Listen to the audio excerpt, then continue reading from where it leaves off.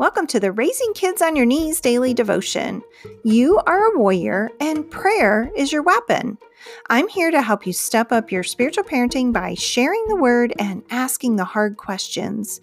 So join me, Tina Smith, for only a couple minutes of your time to raise the bar in your spiritual parenting.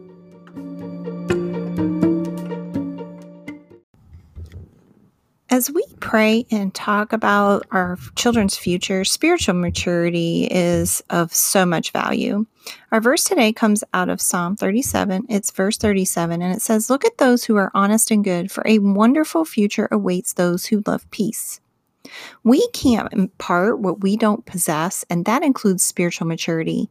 As we seek to become spiritually mature, the bar is automatically raised for our children as well. There is no value that can be placed on the spiritual maturity of our children, but the spiritual maturity of our children is not the responsibility of the church, the youth group, or the Sunday school teacher, although they do play an important role. The spiritual maturity of our children is primarily the sole responsibility of us as parents.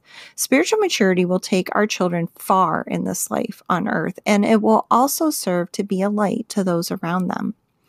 Here's something for you to ponder today. Are you seeking your own spiritual maturity? Let's pray.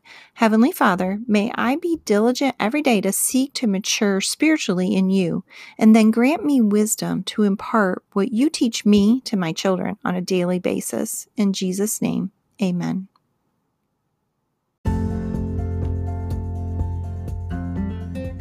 This has been the Raising Kids on Your Knees daily devotion. You can find this devotion as well as other parenting tools at raisingkidsonyourknees.org.